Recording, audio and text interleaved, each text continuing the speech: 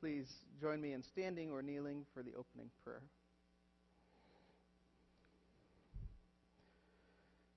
Lord Jesus, as we look at your prefigurement of your sacrifice on the cross for us and the depth of God's love for us, we ask, Lord, that we would be inspired by your love to trust you with all things, with our whole selves. In Jesus' name, in your name, amen. Please be seated.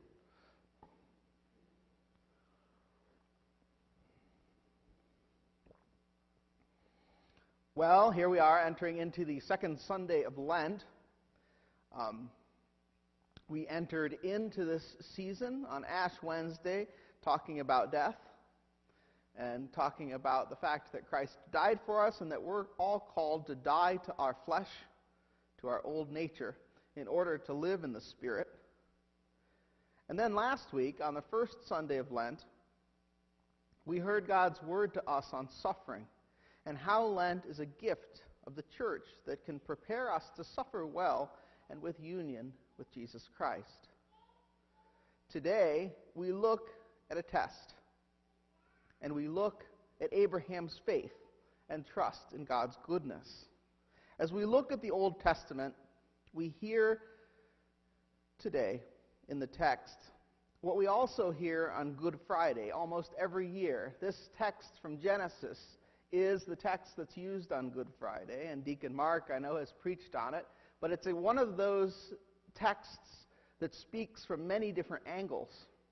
And so here, intentionally, the church puts it in Lent to prefigure the cross, to prefigure the crucifixion that we'll be commemorating later on in the season.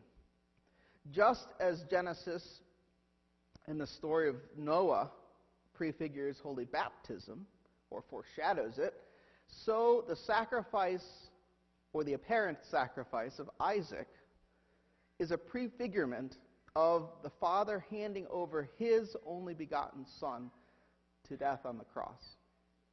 So let's look at the text together. If you would, open with me to Genesis chapter 22.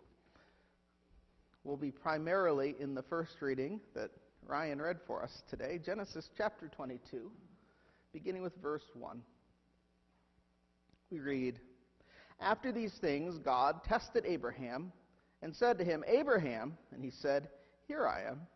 And he said, 'Take your son, your only son Isaac, whom you love, and go to the land of Moriah, and offer him there as a burnt offering on the mountains of which I shall tell you.'"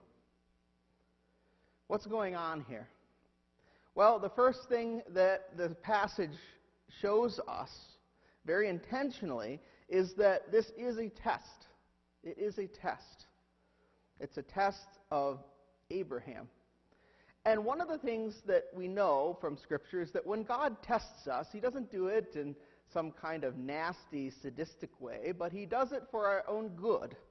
And indeed, we're going to see here in this passage that this test for Abraham is for his and Isaac's good, as well as for the good of all human history.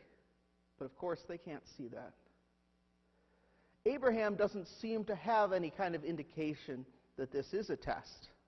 But of course, if he did, that might betray the nature of the test, right? So Abraham doesn't know quite what's going on. He's called to trust in God, and he's called to trust specifically in three attributes of God: his goodness, his power over life and death, and his trustworthiness, his promise-keeping. And so we're going to see that develop through the passage here. What God is doing here is so much bigger than Abraham and Isaac could ever comprehend. For Abraham, being obedient and trusting in the Lord is showing forth something thousands of years later that God will do with his own Son, Jesus. Look at verses 3 and 4. Abraham trusts and obeys the Lord. "So Abraham rose early in the morning, saddled his donkey, and took two of his young men with him and his son Isaac. And he cut the wood for the burnt offering and arose and went to the place of which God had told him. On the third day, Abraham lifted up his eyes and saw the place from afar. It's interesting that this journey takes Abraham 3 days. Not inconsequential, I don't think. Abraham takes 3 days in his testing. And it must have been quite the journey, right? If you think about what's going on here, we don't know what Abraham thinks. We don't know much of what Abraham even says during that time. But he certainly must have been wrestling. He certainly must have been in great turmoil here. The God whom he knows to be good has asked him to imitate other gods around him. Abraham had come from the place of Ur. And in Ur, child sacrifice was nothing new. It was part of their religion. And so Abraham would have been very familiar with everything that went along with that.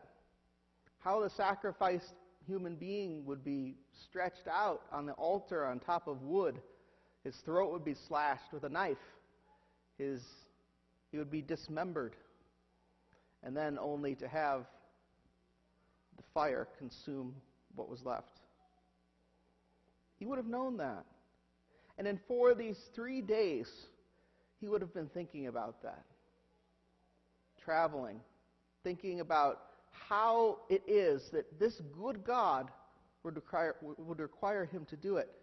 Isaac probably would have been a teenager. The Hebrew behind this that speaks of Isaac just prior to this passage in chapter 21 calls him a lad. A lad. So a very young man, probably we'd call adolescent or teenager. And if you can imagine what he must have gone through every day on that journey, looking across the campfire at his son, who held not just his value as his son, but also all the hopes and dreams that Abraham would have had. For think about it. The firstborn son is the one to whom all the property goes, to whom the good name goes, who runs essentially the family business for generation upon generation. And here God's requiring that he take that and offer it up as a burnt sacrifice. But then take the human side of looking over the campfire and saying goodnight to that son, knowing what's coming. We get a little bit of a glimpse into the mindset of Abraham, I believe. One of the commentators I read this week, Gordon Wenham, says that the order that Abraham prepares for the journey drops a little breadcrumb for us to see into what's going on with this wrestling and this struggle. Look at verse 3. Did you catch it? So Abraham rose early in the morning, saddled his donkey, and took 2 of his young men with him and his son Isaac. And he cut wood for the burnt offering and arose and went to the place of which God had told him. What's wrong with the sequence of events there? Yeah, the wood, right? It doesn't make any sense.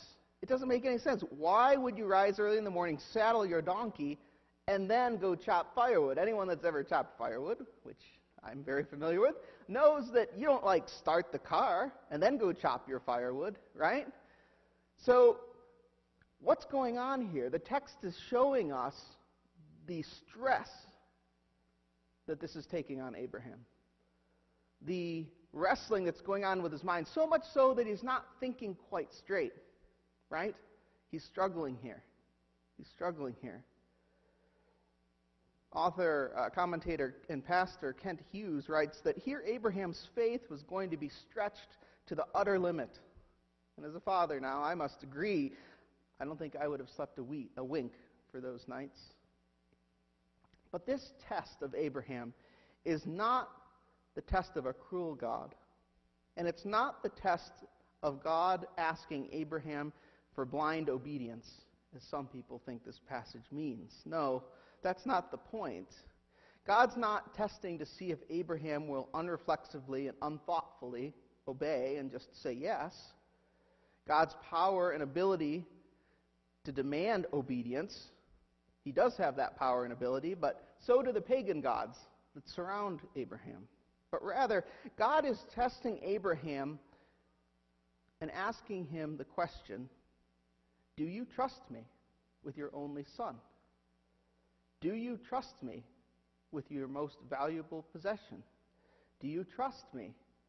And do you trust that I'm good? Do you trust that I'm powerful?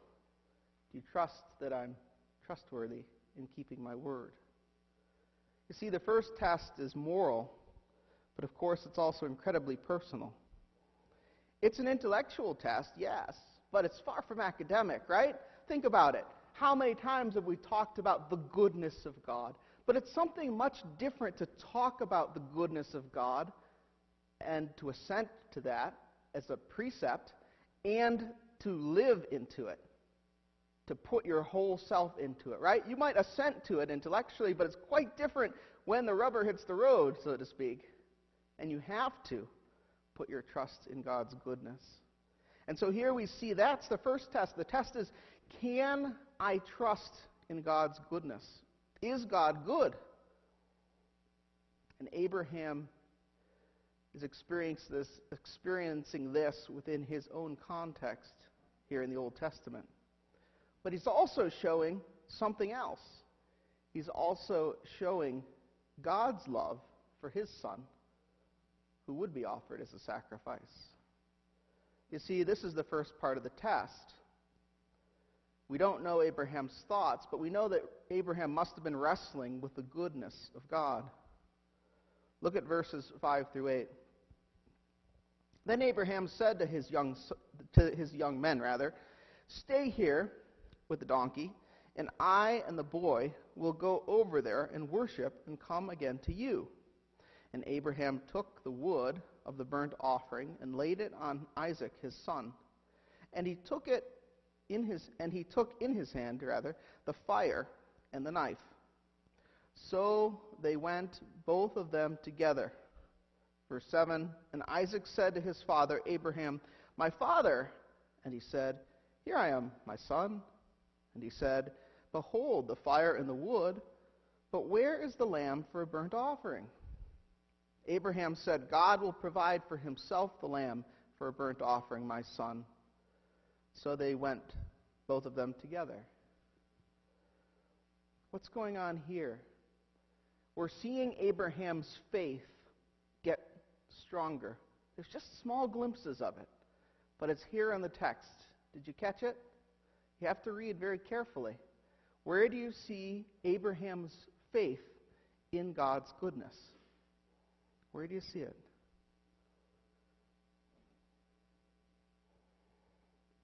Specifically verses 5 through 8. God will provide the sacrifice. Absolutely, yeah. So there's one. There's actually one before it that's a little bit more nuanced. In verse 5. What does Abraham say to the young men that accompany him? Isaac's going to come back. Yeah. Do you see that? It's implied, and it's actually clear in the original language.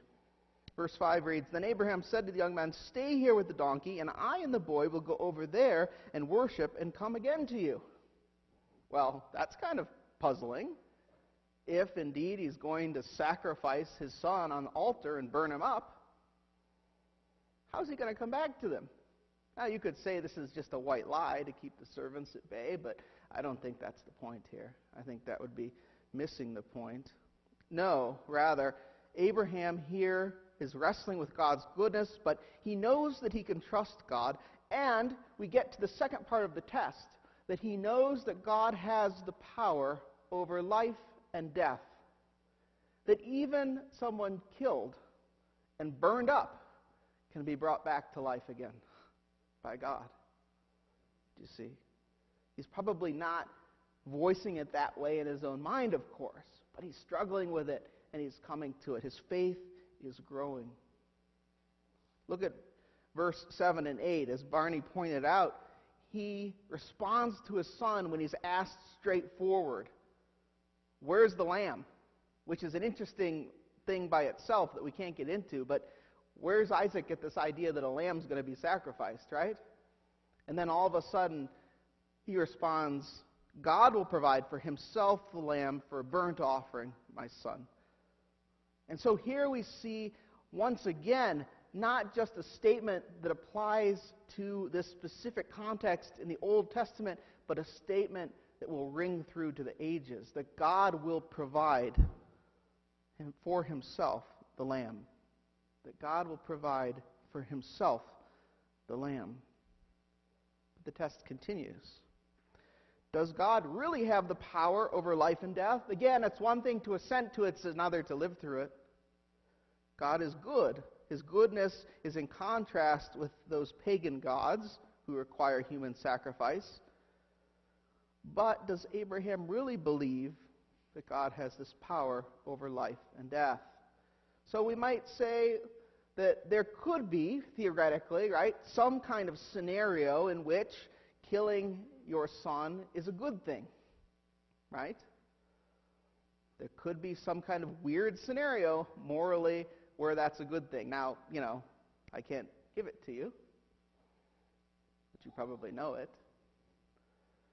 And yet, here Abraham struggles with that too. Does Abraham trust God? Does Abraham trust God to have power over life and death? Finally, the third part's mixed in there, the third point of the test, and that is, does Abraham trust God to keep his word, to keep his covenant? Why do I say that? Well, what's happened earlier in Genesis here? God has promised Abraham and Sarah Isaac, the son, right? And it's been a miraculous thing that the son is born to Sarah in old age, right? Genesis 17:19, God says, "No, but Sarah your wife shall bear you a son, and you shall call his name Isaac." But he goes on and says, "I will establish my covenant with him as an everlasting covenant for his offspring after him." He repeats this promise as recently as just the prior chapter in Genesis chapter 21, verse 12, reminding Abraham right before this happens that through Isaac, his line will go on. I'll read it for you. It's actually Genesis chapter 21, verse 12.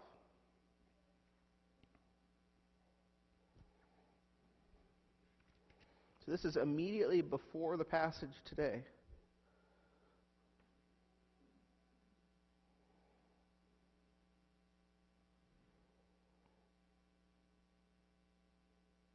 But God said to Abraham, "Be not displeased because of the boy," that is Ishmael, "and because of your slave woman," that is Hagar. "Whatever Sarah says to do, do as she tells you, for through Isaac shall your offspring be named." Verse 13, "And I will make a nation of the son of the slave woman also, because he is your offspring." So what's God saying? He's reiterating this covenant between Abraham himself about Isaac. So you see, Abraham passes through this test that God puts before him, but he does so by faith or trusting in God. By trust and faith in who God is, in the character of God, not in blind obedience to some almighty power. Quite different.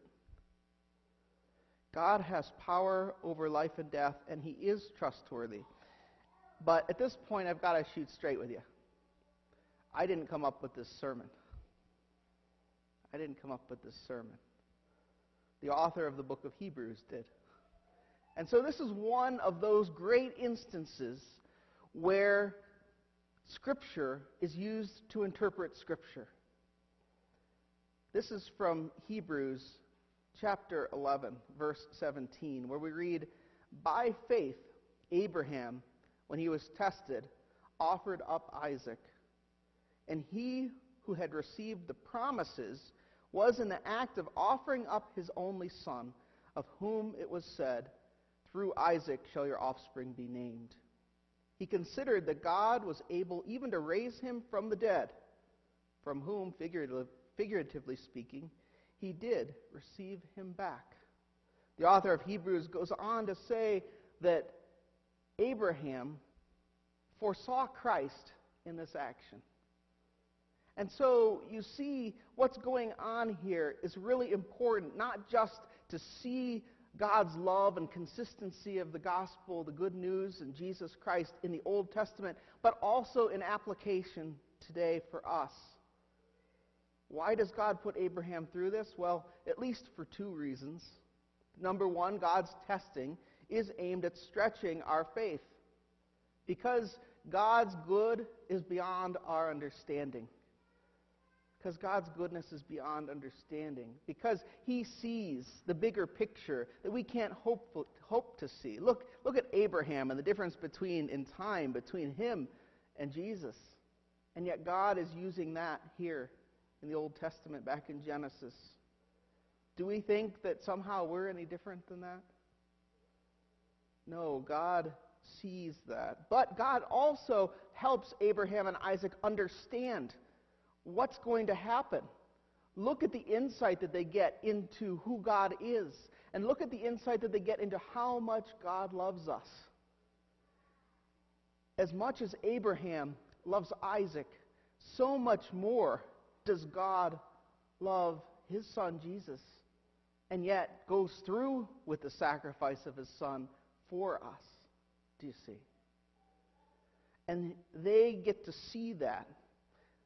Now, it's a hard seeing of it. It's a testing. It's a struggling. But they see what God is doing and what he's going to do. They perceive from afar. God's testing is good both for them and for all mankind. It's a lesson for us as we continue to talk about our own trials and sufferings. Are we able to put the things and the people that we value most into God's hands? It's one thing to intellectually believe that God is good. It's one thing to intellectually believe that God is mighty. It's one thing to intellectually believe that God will keep his covenant and his promises.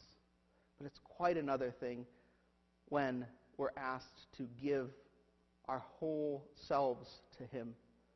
When we're asked to lay upon the altar the things that we love the most, whether it's things or people or even parts of our own selves. That is so much more. That is dealing with trust. That is truly putting your whole self into the hands of a good God and believing that he will bring good of it. Do we, like Abraham learned, trust that he has our best interest at heart, that God has our best interest in mind? And yes, though this life might be painful and cost us everything, for what does it profit a man to gain the whole world and lose his soul? Can we give that into his hands? One of the hardest things that I've ever had to do as a priest is to go into sometimes a hospital room, sometimes a home room, and talk with a family as their loved one dies. Thank God I've never had to do it with a child. But as I've met with people in that situation, one of the things that I say to them is, as much as you love that person, think about that. As much as you love that person, God loves them more. Can you release them? Can you let them go, knowing that God loves them more? And indeed, that's like where the rubber hits the road at the most extreme of circumstances, but it also applies to the lesser things in life too, doesn't it? It applies to our time. It applies to our money. It applies to our resources. It applies to ourselves, right? There's those small things that we do in life and we place into God's hands day by day, over and over again. This is one of the reasons the church uses alms, especially during Lent, right? Because one of the things that we seem to value most and put our security in is in our money. And so the church says here, give your money to the poor, give your money to those less fortunate than you, and trust what I will do with it and that I will take care of you. But you can universalize that across your life, right? That's just one way that we do it. Is God trustworthy, is the question. Do we live in that? Do we walk in that? Do we take those small steps so that we can better believe in it? Because, friends, it's in those small steps that our faith is built. It's in those times of testing when we're stretched that our faith grows and that we get closer to God. But let's get back to Abraham. He's incredibly blessed. God does provide the sacrifice. God, in this text, provides the ram, and he sacrifices it. And look at Abraham's response. So Abraham, verse 14, called upon the name of the Lord, or called the name of the place, the Lord will provide. As it is said to this day, on the mount, the Lord of the Lord, it shall be provided. And of course, thousands of years later, on the mount of the Lord, it was provided. God gave his only begotten Son to a death on a cross, to an efficacious sacrifice for all mankind. Jesus speaks of Abraham before he dies in John chapter 8, verse 56. He says, Abraham rejoiced that he would see my day. He saw it and was glad. That's from the lips of Christ himself. And finally, the author of Hebrews concludes his little sermon. By faith, Abraham, when he was tested, offered up Isaac, and he who had received the promises was in the act of offering his son. And then finishes, all these people were still living by faith when they died. They did not receive the things promised. They only saw them and welcomed them from a distance, admitting that they were foreigners and strangers on the earth. Friends, as we walk forth from this place, realize that you're a foreigner and stranger on this earth. And yet God has sent his Son to bring you into his kingdom, and you see more closely than Abraham and Isaac could ever see the reality of who Jesus is. So as we go forward, who is God really to you? Do you believe him to be good? Do you believe him to be trustworthy? Do you believe him to have power over life and death? And not only do you mentally assent to that, but can you believe with all of your heart so that you can hand everything over to him, knowing that he loves you and those whom you love? If not, continue to grow in your faith, for the answer is that none of us can do that. Continue to ask for God's grace that you might be able to. And we will continue together on this journey. In the name of the Father, the Son, and the Holy Spirit. Amen.